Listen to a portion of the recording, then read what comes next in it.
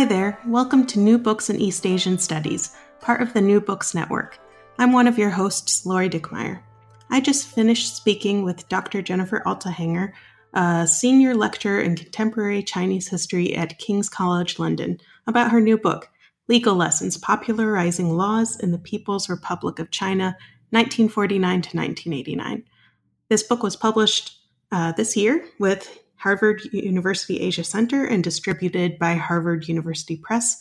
And in it, she examines the challenges that the Chinese Communist Party faced in the dissemination of legal knowledge, from producing educational materials in a timely manner to monitoring non-state content and interpretations of laws, and finally, by attempting new techniques of law dissemination, meaning mass campaigns, national discussions, and more recently, 5-year plans. It was a pleasure to read this book and to speak with Jen about it. Please enjoy the interview. Hello, welcome to New Books in East Asian Studies. I'm your host, Lori Dickmeyer. Today we'll be talking to Dr. Jennifer Altehanger about her book, Legal Lessons, Popularizing Laws in the People's Republic of China, 1949 to 1989. Jen, welcome to the show.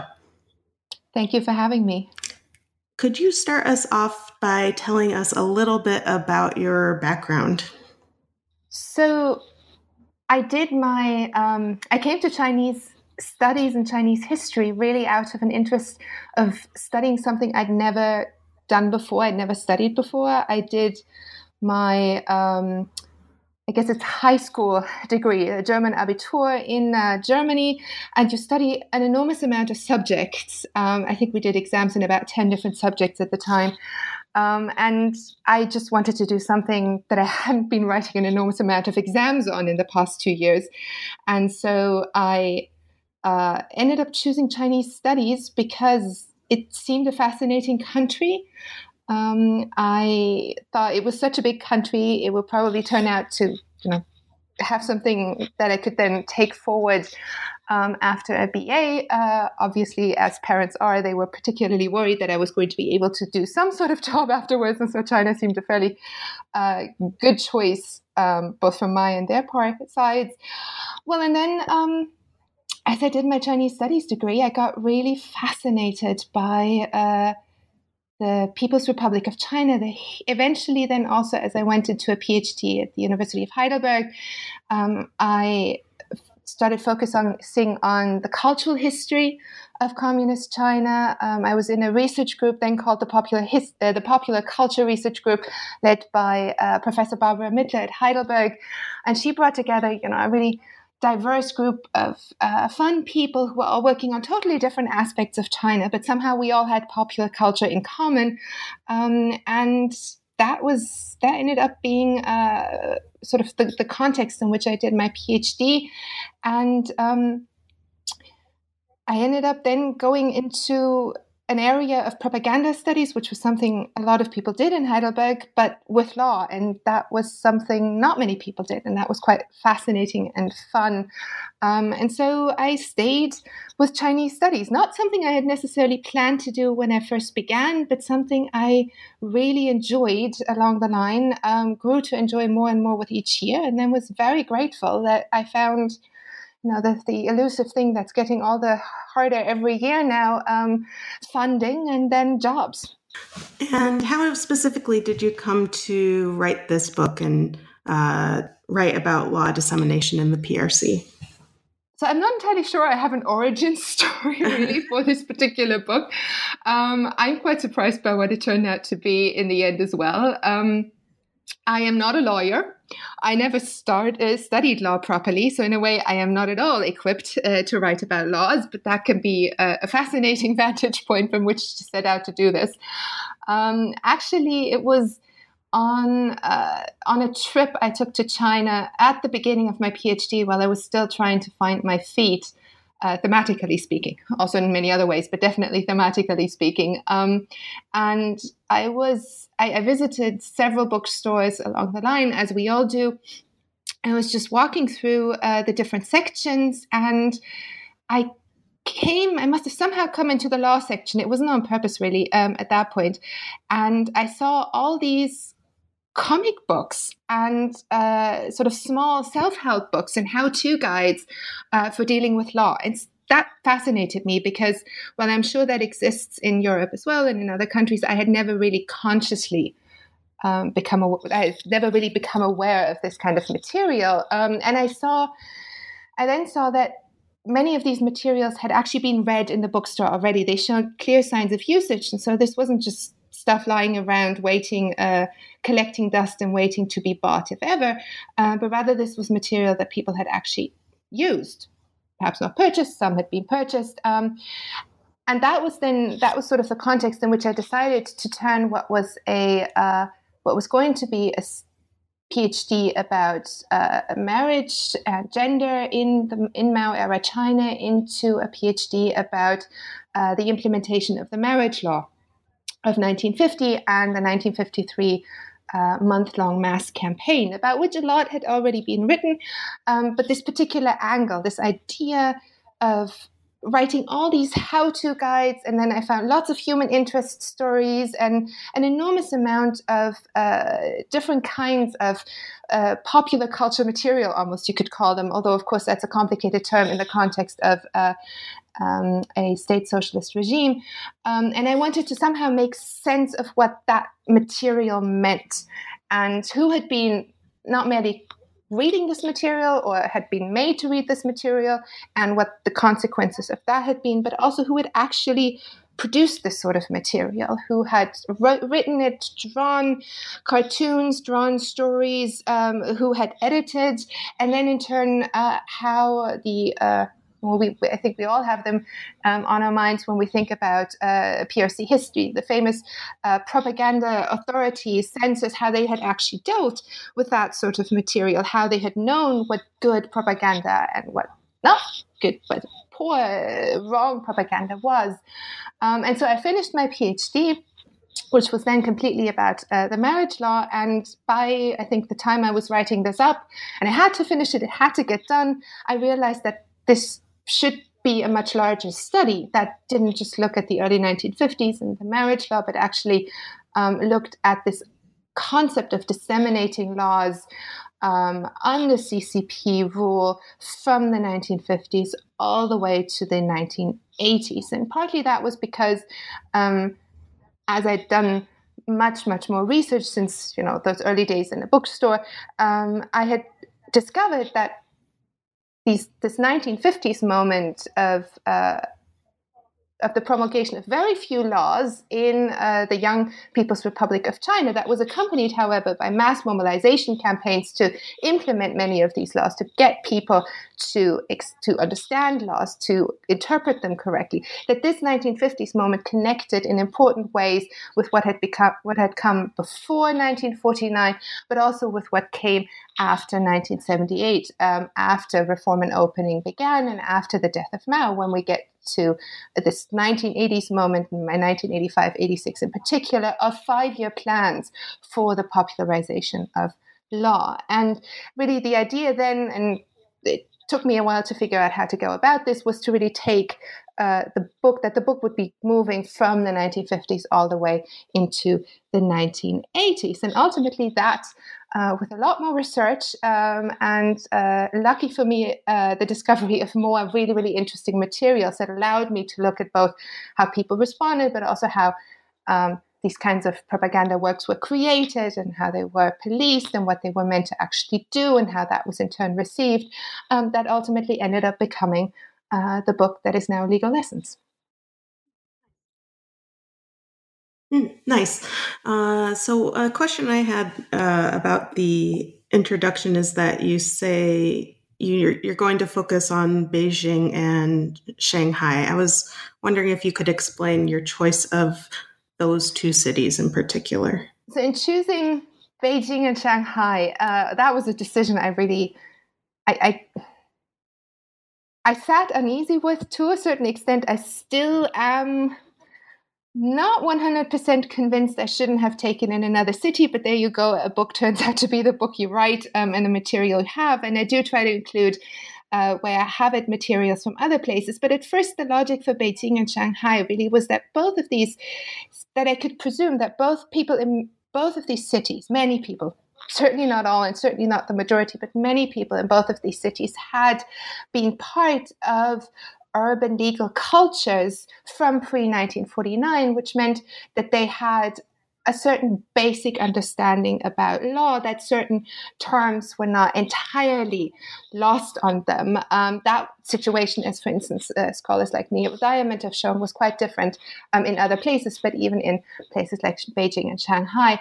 But also at the same time, both Beijing and Shanghai pre-1949 had been, in their own ways, centers of lawmaking, but particularly they had also been centers of cultural production pre-49. And so as I was looking at writing a book that really gave a voice, as far as it was possible, to the people who created law propaganda, who created materials to disseminate law, I found myself focusing on Beijing and Shanghai because that was where the publishers were who issued much of this material, where propaganda authorities then in turn were very active on the ground, engaging with publishers and newspapers and magazines in both trying to devise good law propaganda, but also in trying to shape it to an extent, guide it, and then also control it, and at times curtail it. And I think maybe we can turn to the first part of your book about the earlier period, 1949 to 1954 now, that looks at some of the challenges that the early CCP regime faced when trying to lay down the foundations for how law propaganda would work at this national level now. So I'm wondering if you could tell us a little bit about your findings from Chapter 1, and basically tell us a little bit about why was law dissemination, the dissemination of these new laws, problematic in the early years of the PRC? What was going on there? So in many ways, when I started really thinking about the book as a book beyond the thesis, I had to ask myself, well, was law propaganda just another form of propaganda?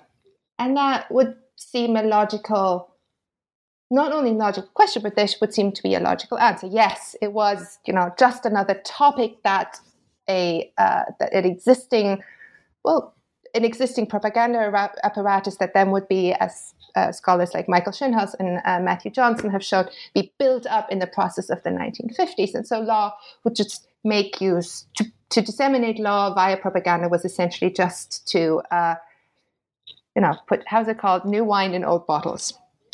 And as I then really started looking at different kinds of materials, from so-called NABU publications to archival materials to other national levels of directives, but then also internal materials that gave a sense of how people actually responded to these directives and how they tried to arrive at the decision to disseminate laws via the existing propaganda network, as it was called, it became clear that law did not fit comfortably either within CCP rule in general, nor indeed with the propaganda apparatus. So it was not at all clear whether law was just another form of political education, of political propaganda, whether it was something much like science dissemination, which fit much more comfortably into existing structures, or if it was something altogether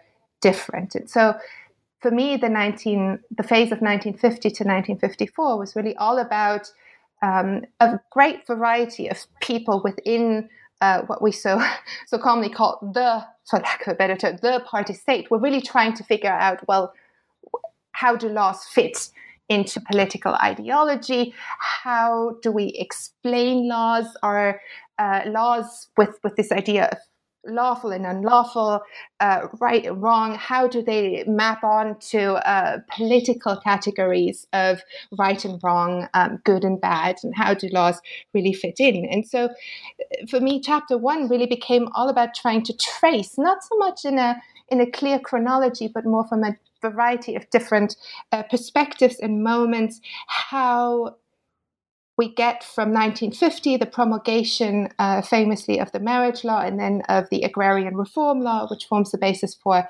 land reform, how we get from 1950, where these laws were publicized broadly, but not really in a mass campaign, to 1953, when in March 1953, there is a month-long mass mobilization campaign for the propagation and then education in and study of the marriage law.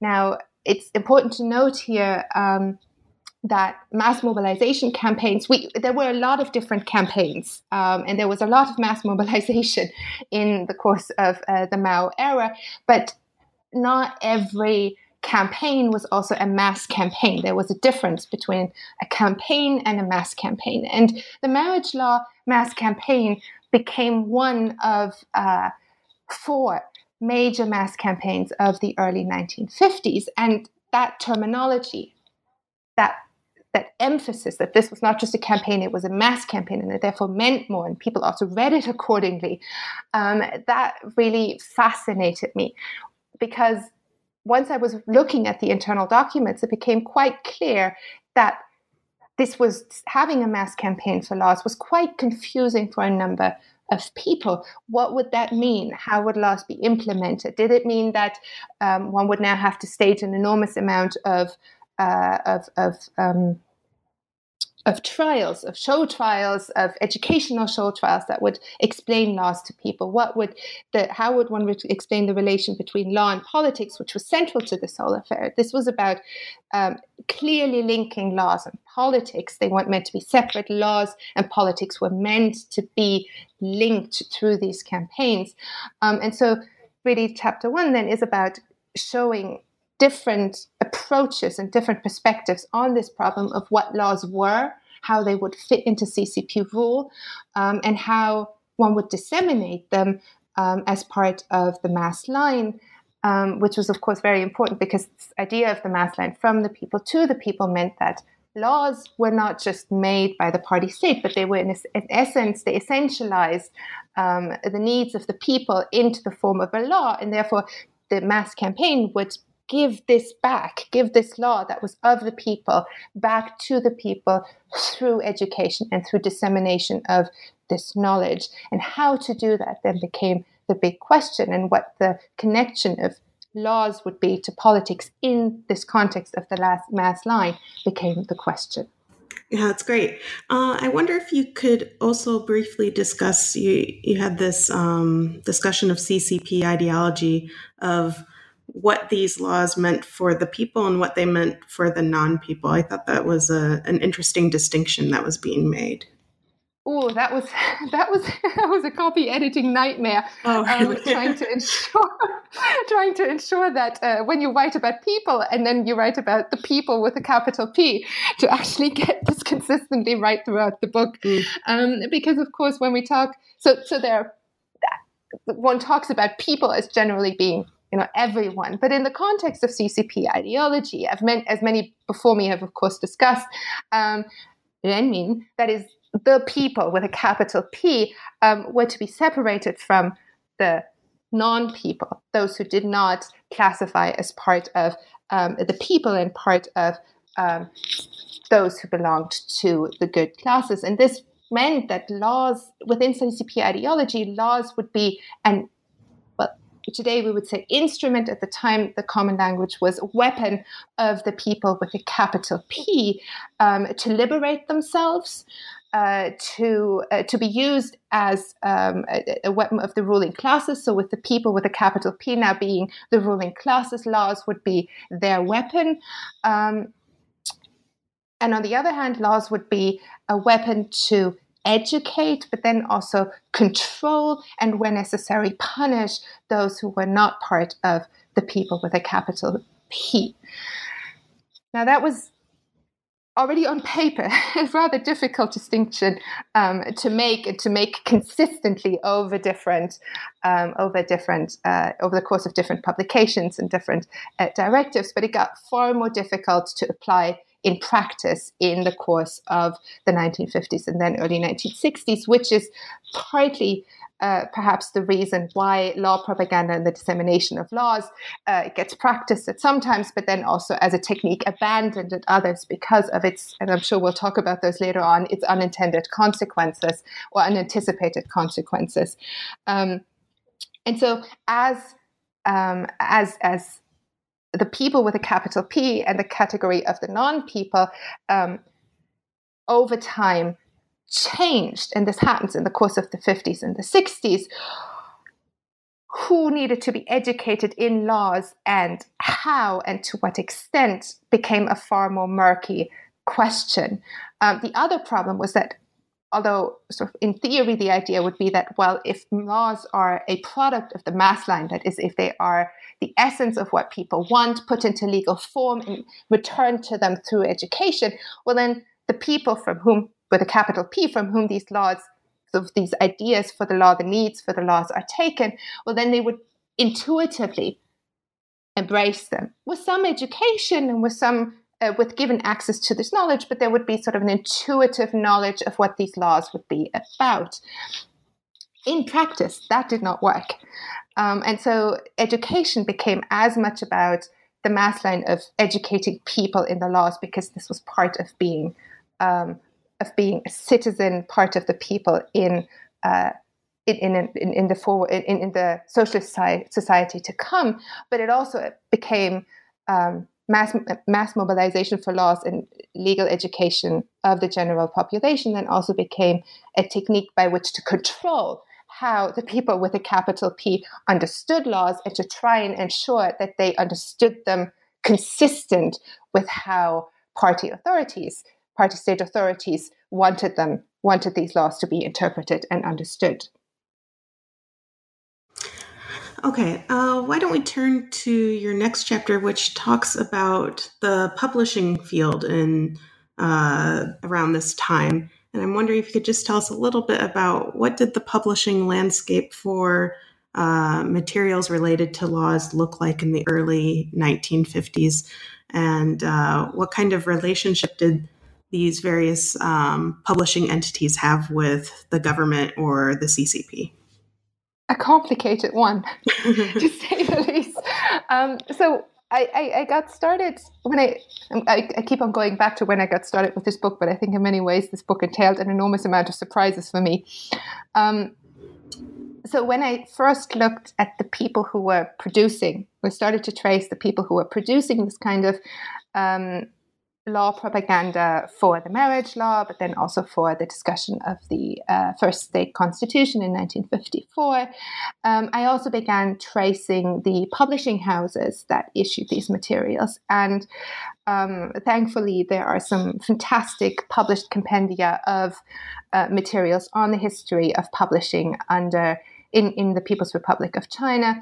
And these contained a wealth of documents about the transformation of private publishers into joint state-private and then state-owned publishing houses. And as I started tracing the names of my different publishers, many of them were actually private publishers. And so in these documents, slowly but surely, the picture that emerged and that then ultimately became the basis for Chapter 2, together with many archival materials that I then found as well.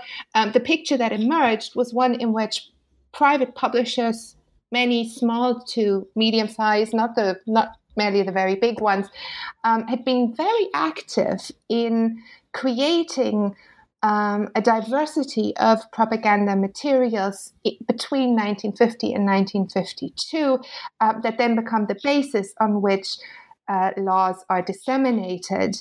And I didn't want to automatically presume that, you have a private publisher, hence the content of that material is more problematic. That's an assumption that many CCP officials made by default. That's not what I was trying to do.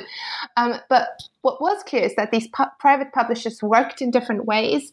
They were, at least between 50 and 53, under different supervision structures then state-owned publishing houses. State-owned publishing houses, in turn, could not nearly issue the kind of propaganda variety that was often needed or desired for these kinds of campaigns. And so that meant that when looking at the early 1950s and this moment of trying to figure out, of many people trying to figure out, how do we disseminate laws in the best form? How do we ensure consistency of message across different media, and then across different,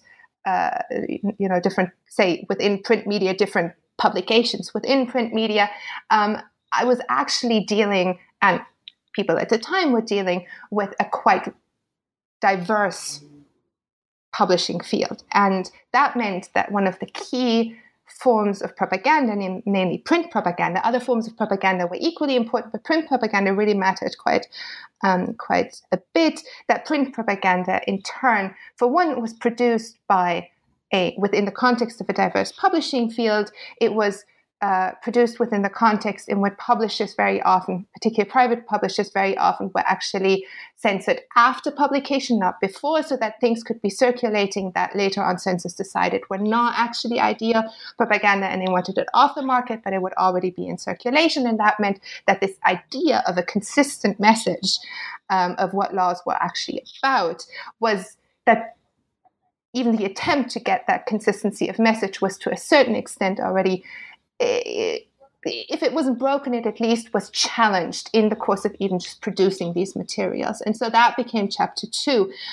because then the marriage law, one of my big case studies for the 1950s, turned out also to be a major moment for the publishing industry, as government publishing authorities tried to use the case of marriage law implementation, which had seen so many private publishers involved, as a case study for why more control of publishing houses was necessary. And so the marriage law gets turned into a case of showing how things go wrong if you have private publishers, and how you get a diversity of messages that is a problem potentially for the government and for party. And so that's essentially what I try to trace in chapter 2. It is, I think, perhaps my most geeky chapter of all.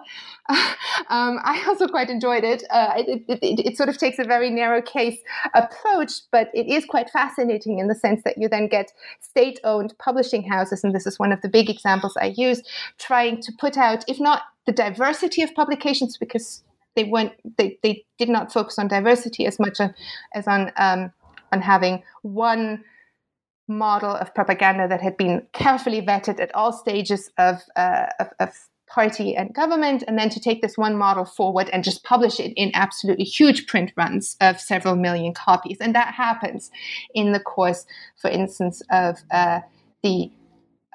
the dissemination of the so-called regulations for the punishment of counter-revolutionaries, which is in the context of the campaign to suppress counter-revolutionaries, but then is also a booklet, a kind of booklet that's issued in the context of the marriage law campaign. And these booklets, in turn, have their own very interesting history. Both these booklets, published in the millions, that I trace in chapter 2, on the one hand became very famous. They were then also serialized in newspapers. They did something which was a format we see until today. They would have one article, for each article you would have one image. And so it was trying to make the law particularly accessible by trying to visualize how each article would look implemented in China's new society. And this format, on the one hand, as I said, was particularly popular. It then gets serialized. It also gets turned into exhibitions where these booklet images become big posters that exhibition docents then lead groups through explaining what the laws are all about.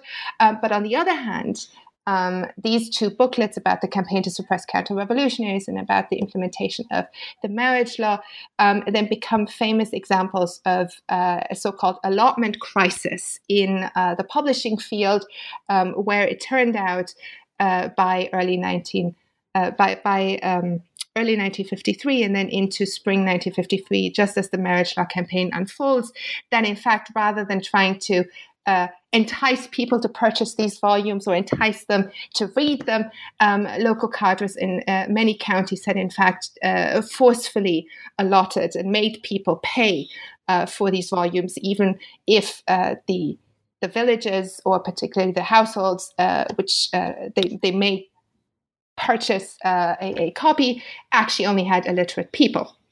And so that in turn becomes this mini moment of crisis in the publishing field, which then sort of circles around the fear of how to produce, well, for the one, how to produce good law propaganda, but then also how to ensure that the way law propaganda is brought to, quote unquote, the people is not such that people get very annoyed, both with the medium as well as with the message, and then prove perfectly unwilling to engage with any of it.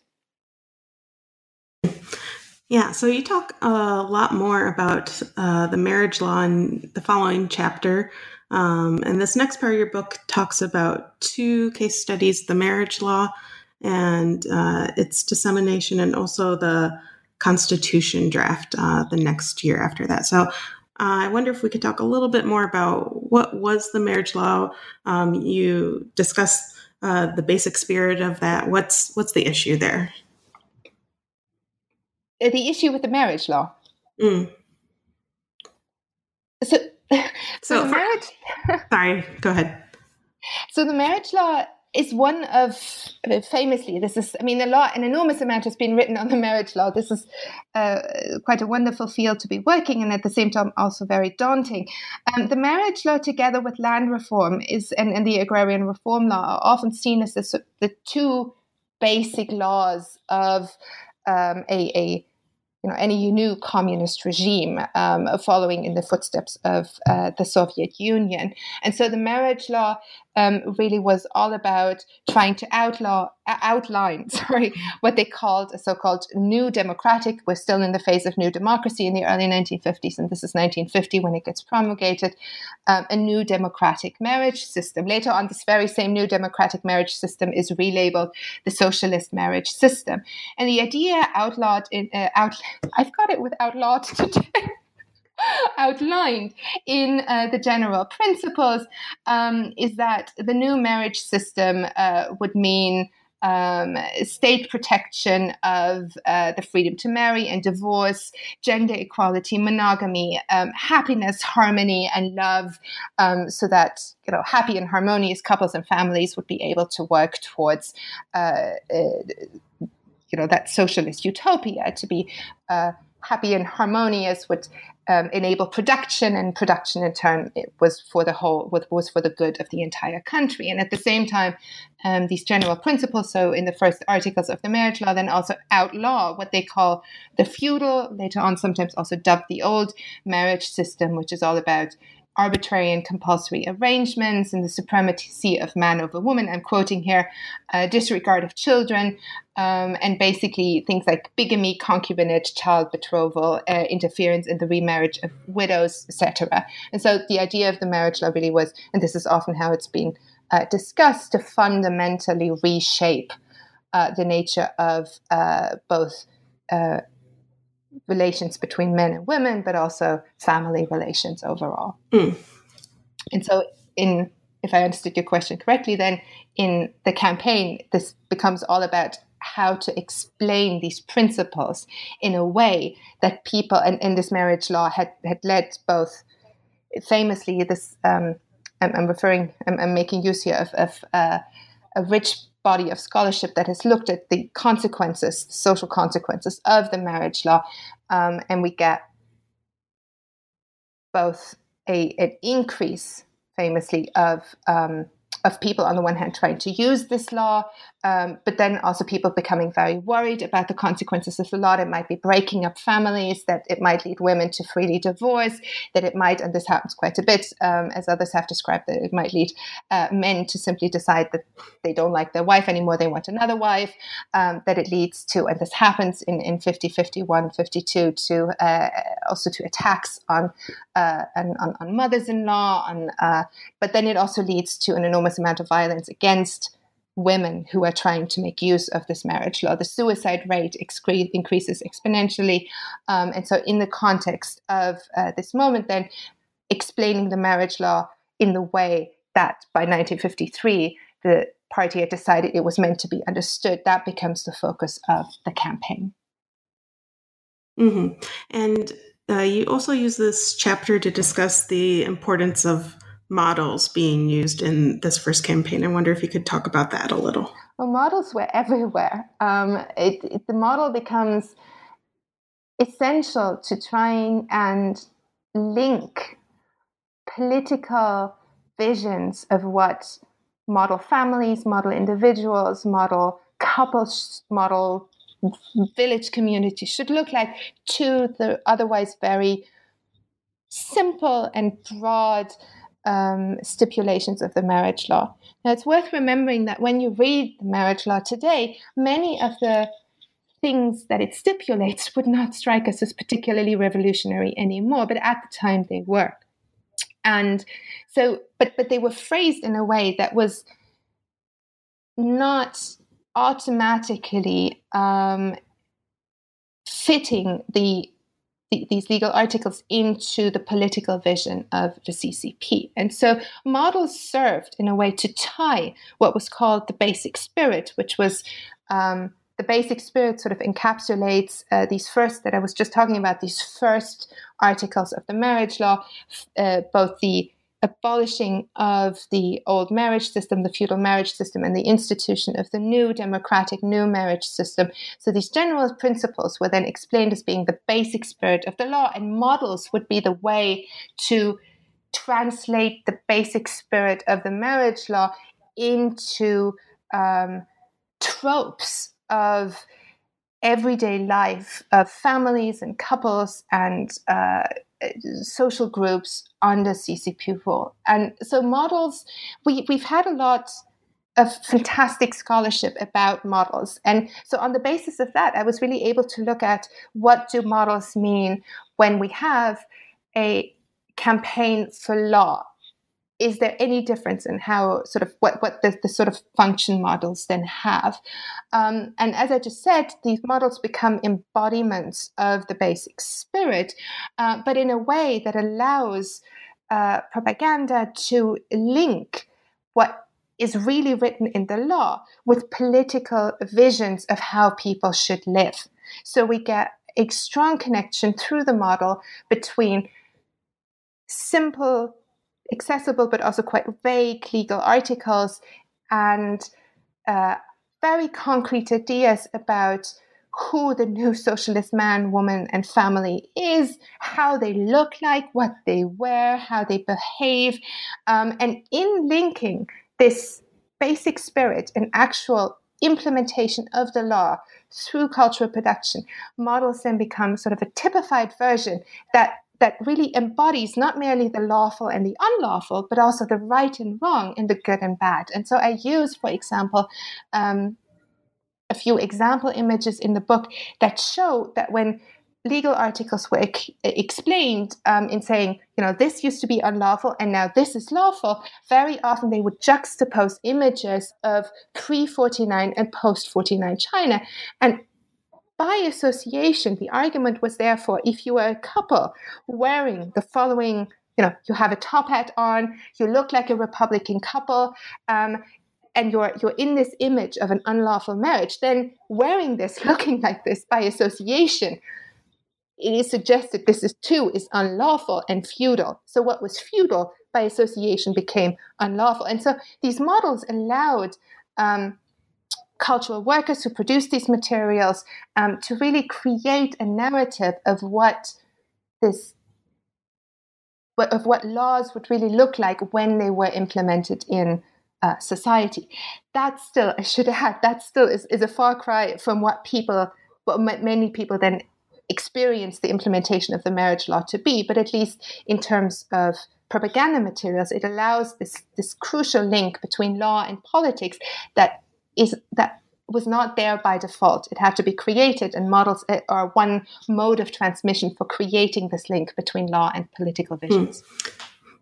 And then your next chapter looks at the 1954 state constitution draft discussion, and you say this is really taking legal learning to a new level, because it's being presented as a national discussion, could you talk about how different it was, or why was there this shift in the first place?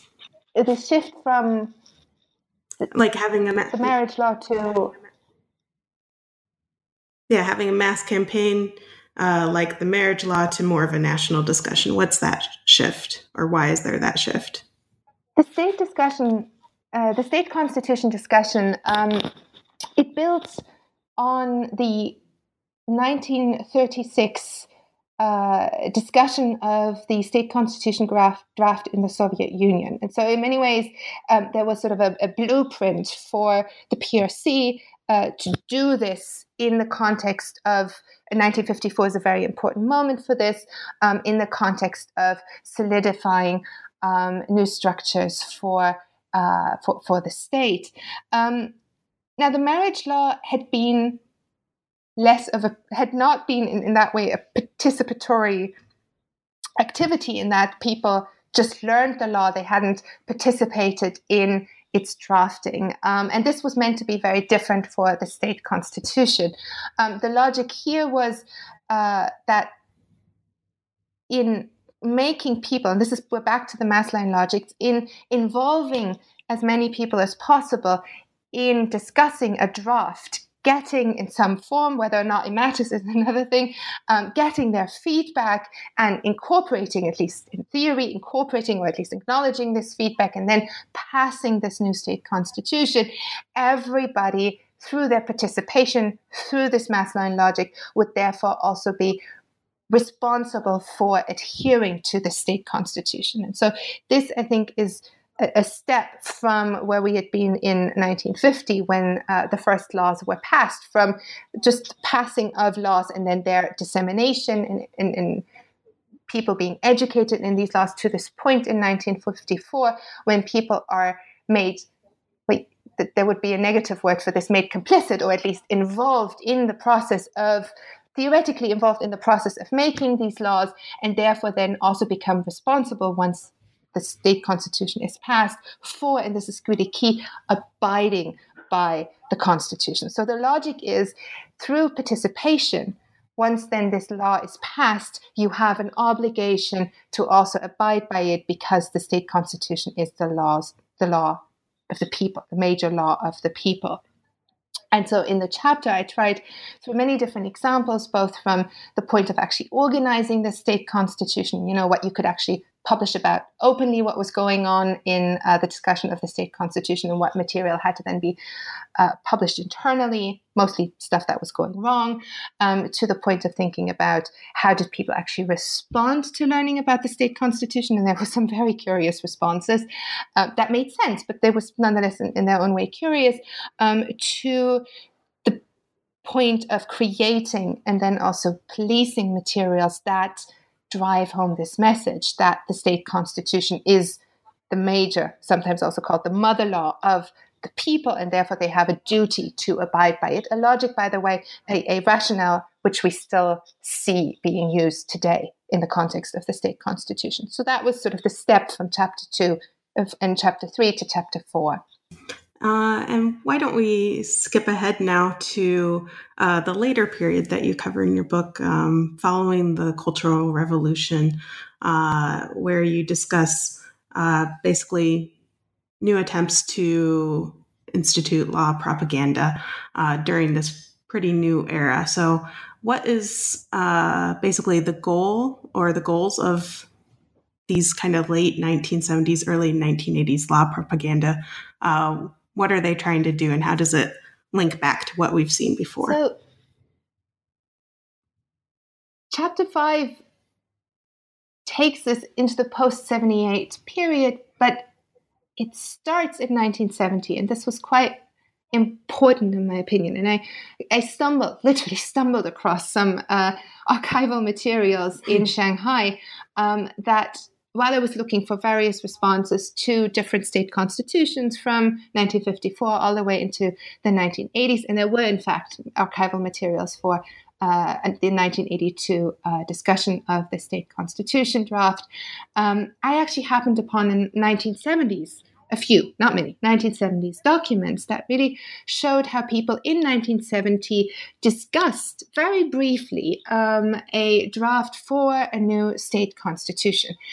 Now, we know this has been a famous episode in the history of the Cultural Revolution, this moment of elite party leadership contestations that erupt over this constitution and over the question of the state, sort of state and party leadership. But what I had not known, and what I could find very little discussion of, was that there had been a public, at least in Shanghai, but also it turns out in other cities, there had been a public discussion of this draft. And this draft then, it is not promulgated in 1970. It becomes the basis for the famous 1975 constitution. And then we go into a phase of new constitutions. So we go from 1975 to 1978 and 1982. But really what I then call a decade of Chinese constitutions started at the height of the Cultural Revolution. And this little fact mattered because it meant that people in 1970 had actually restarted to study. Some people had restarted studying laws and had thought about sort of what was going on at that moment in the context of a new state constitution. And they didn't actually forget that by the time we get to 1978, 79, and the promulgation of a new constitution. However, official rhetoric told quite a different story. And namely, that's where we have often presumed that 1976, the death of Mao, and then 1978, December 1978, the beginning of reform and opening, had been the beginning of a new era of legal reform, and therefore a new era for people to have laws, to use laws, and to learn about and then think about laws and their role in their everyday lives. And so clearly 1970, for one, upset that story, but it also meant that a very popular trope of the Cultural Revolution, at least, had to be examined quite critically, and that was the trope of lawless China and the lawless Cultural Revolution. Now, I should say right up front that my book does not, and I personally would not ever intend to question many of the excellent scholarship we have that show that in practice, just how lawless in practice the Cultural Revolution was. But the point was that lawlessness as a term, actually, it was part of a famous late 1960s People's Daily article. It was not an editorial. This is actually a point I tried to make. It was not an editorial. It becomes known as an editorial, although it is not one. But in that moment, we get this term lawlessness. And this term lawlessness becomes very prominent in the late 70s and early 80s to describe, in hindsight, what had happened in the Cultural Revolution. And so the Cultural Revolution quickly becomes this 10 years of lawlessness.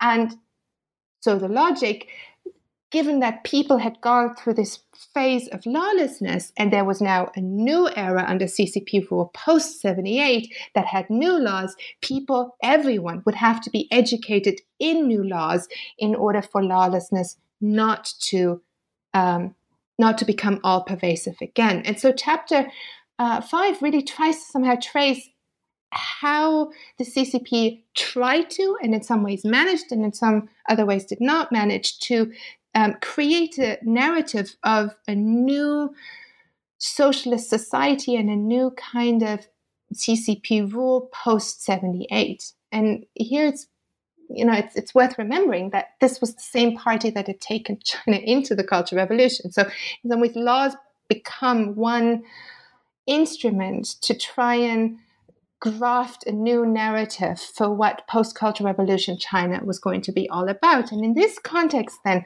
popularizing laws has a powerful new rationale, and that namely is to help people understand how not to be lawless on the assumption that everybody would be, and how to use propaganda in an efficient way that ensures that people know how properly to understand these new laws and how to live by them. And so that really became the focus of Chapter 5. And then in Chapter 6, we see further development, which you referenced before, the fact that there is the first 5-year plan that is supposed to deal with the popularization of common legal knowledge, making it kind of a regular technique of the CCP. So I'm wondering if you could tell us a little bit about the broad strokes of this plan. How did it try to use new media, things of that nature? So by 1985, a decision was reached in late 1985 that there would be a 5-year plan for the popularization of legal knowledge, much that like there had been institutionalized plans for the popularization of scientific knowledge. And by that point, after 78, laws had become, and you see this term being used today, still scientific. So the idea was that if laws are scientific, they can be understood and taught in a scientific manner. And this 5-year plan was meant to do that. It first focuses on cadres and then on youth. And this idea, and this has been discussed in many works on the 1980s, 70s, and 80s in China, youth become sort of a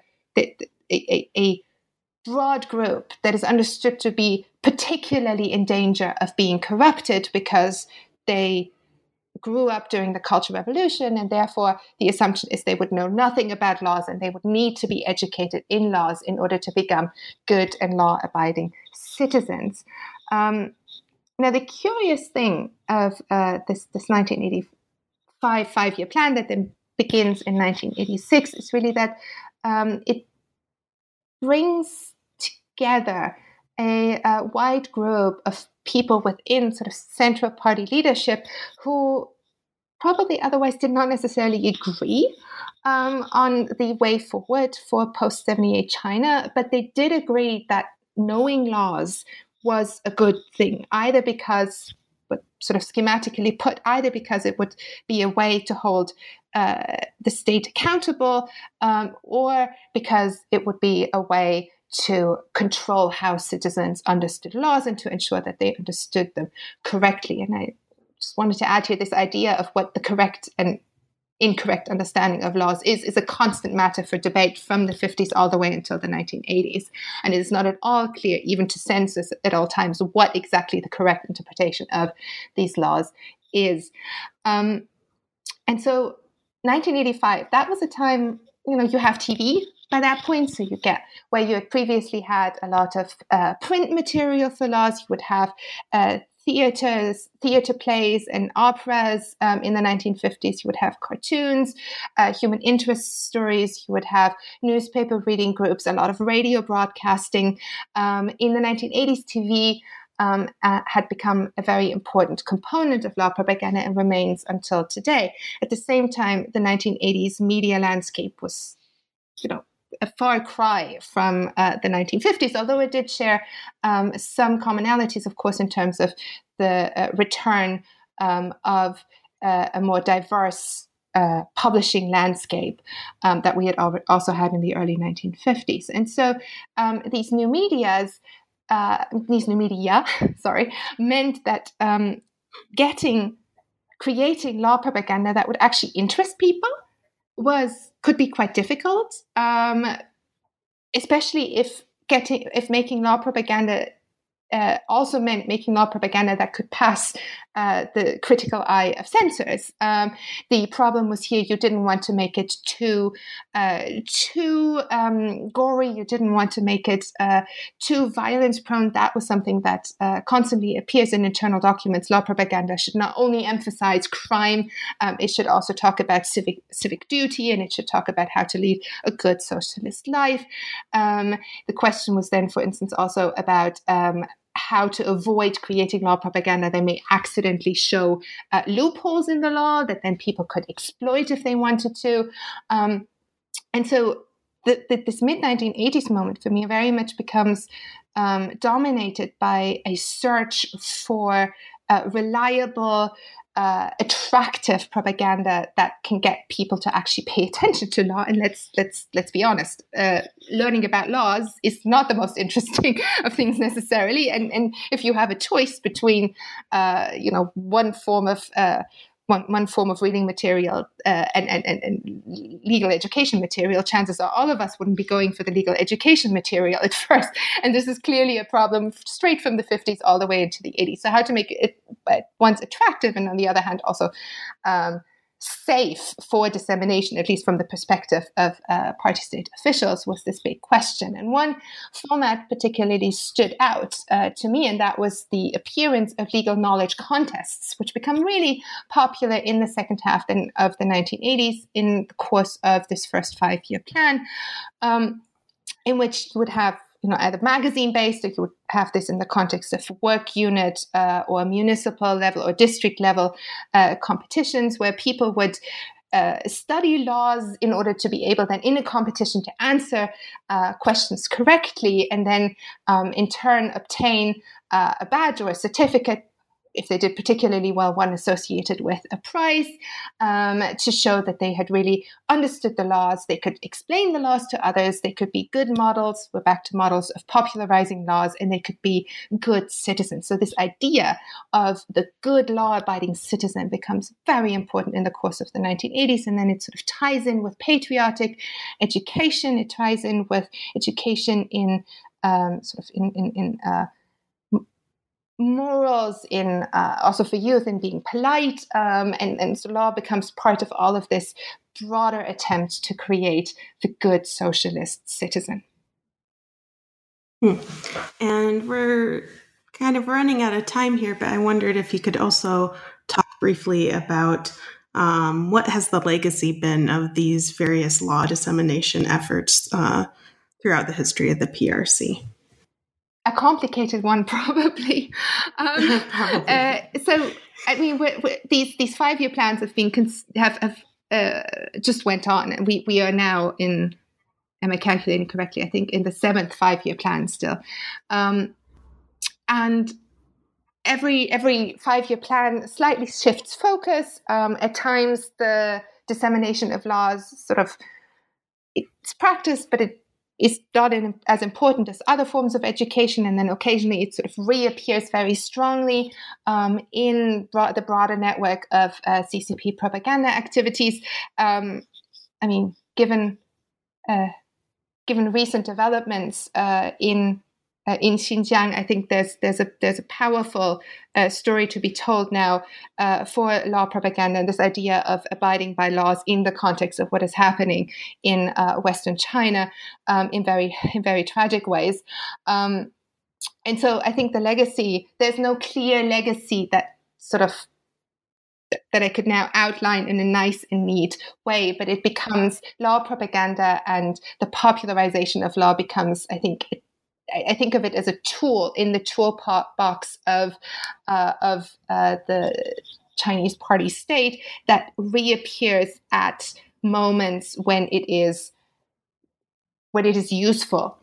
At the same time, and I think I haven't managed to highlight this much in what I've said previously, the constant risk since the 50s, or also before, but all the way until today, is of course that when you educate people broadly in laws, if only as a way to try and ensure that they understand laws correctly, that dissemination of knowledge means that people acquire a vocabulary with which they can understand their everyday life also in legal terms. Now, that was, of course, on the one hand, the goal, but that could in turn mean that people would and did and continue to compare what they have learned with what they see, experience in themselves and in their immediate environment. And so I think one of the most important reasons for me for writing this book was to show that state propaganda from the beginning of national rule under the CCP was heavily involved in helping people acquire legal knowledge. And this may, in some ways, at least help us to explain how people came to know the laws that then we have seen other scholars famously Kevin O'Brien and others who look at contemporary China, show that people then are using this locally to claim their rights, or he calls it rights consciousness. Elizabeth Perry has called it rules consciousness, or in some way to say that what they're experiencing does not match what they know the law to be and their rights to be. And so in a way, I think that's for me the legacy, as I said, a complicated legacy, but the legacy of the 1950s all the way until today, that people don't just know about laws in China. They have, amongst others, acquired this legal knowledge by way of being educated in them under state auspices. So in some way, the state and party have always been involved in passing this knowledge on, which then gets used in ways that are not necessarily easy to control. Fantastic. Well, Jen, we've taken up a lot of your time, but I do have one final question for you that is pretty traditional on this podcast. What are you working on now? I've got a couple of things, a couple of essays on aspects of legal history. I'm looking at the connection between Chinese jurists in the 1980s and jurists in Eastern European socialist countries. I also want to explore this idea of the materiality of law a little more, because some of that stuck with me. But for a bigger project, I have decided to leave law completely and to look instead at a new book, hopefully, which I've tentatively called Material Maoism, which explores everyday industrial design in the People's Republic of China, again from the 50s all the way until the 1990s, but looking at the kind of material, the kind of materiality in everyday material life of people, from very ordinary furniture, everyday ordinary objects, and to examine how that creates a socialist society, or a society that people associate materially with the political ideology of socialism. Sounds it should be fun. Yeah. I'm learning a lot of chemistry in order to understand how plastics are produced. Oh, goodness. That's great. Okay. So, Jen, thank you again for being on the show today. I really enjoyed it, and goodbye. Thanks so much. You've been listening to New Books in East Asian Studies, part of the New Books Network. I'm one of your hosts, Lori Dickmeyer. Thank you for listening.